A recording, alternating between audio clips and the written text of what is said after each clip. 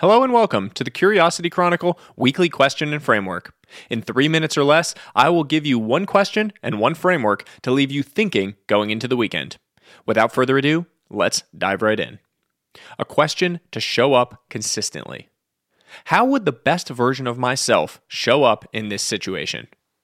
There's a lot of context switching that has to happen during the course of a single day. One person may need to show up as a loving parent, a supportive spouse, a dedicated gym rat, a caring friend, and a focused leader at different windows. That's a lot to manage, which is the reason we frequently struggle to do so. I think of this struggle as a persona residue, in the sense that you have a little bit of residue from the prior persona that bleeds into your present persona. It's hard to turn off work mode and turn on family mode. It's hard to turn off family mode and turn on gym mode. But when we get caught in between, both ends suffer. A question I ask myself to show up consistently: how would the best version of myself show up in this situation? By bringing that question to the top of my mind, I can shift my attention and turn on that version of myself more efficiently and effectively. For example, let's say I'm headed to a family event. The best version of myself would show up as present, loving, and supportive.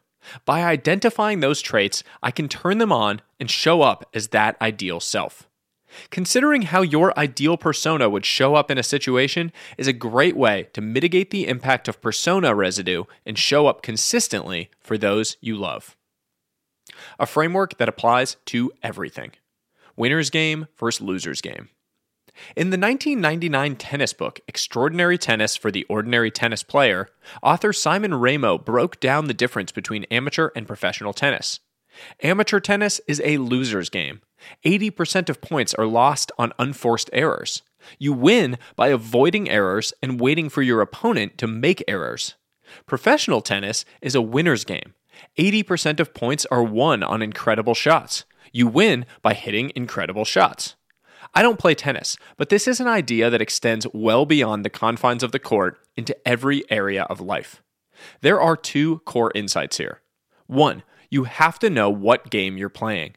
There's no point trying to hit magnificent shots if you're playing a loser's game. You're better off keeping it simple and avoiding unforced errors. Similarly, there's no point trying to play conservatively and avoid unforced errors if you're playing a winner's game. You're better off trying to hit the elegant shots. 2. The game you're playing might change as the levels change. What starts out as a loser's game can become a winner's game. For example, your early career years may be defined as a loser's game, where you just need to avoid big mistakes and get the work done. But your later career years may be defined as a winner's game, where outsized rewards go to those who hit the magnificent shots. I can't stop thinking about this mental model. Ever since I came across it, I feel like I'm seeing it everywhere. The questions I'm asking myself: what type of game am I playing? Am I being compensated for avoiding mistakes or for executing beautifully? How might the game change as I rise through the levels? Consider asking yourself these questions more regularly in the weeks and months ahead. That's all for today. I hope you enjoyed it, I hope you learned something, and I hope you'll share it with others. As always, until next time, stay curious, friends.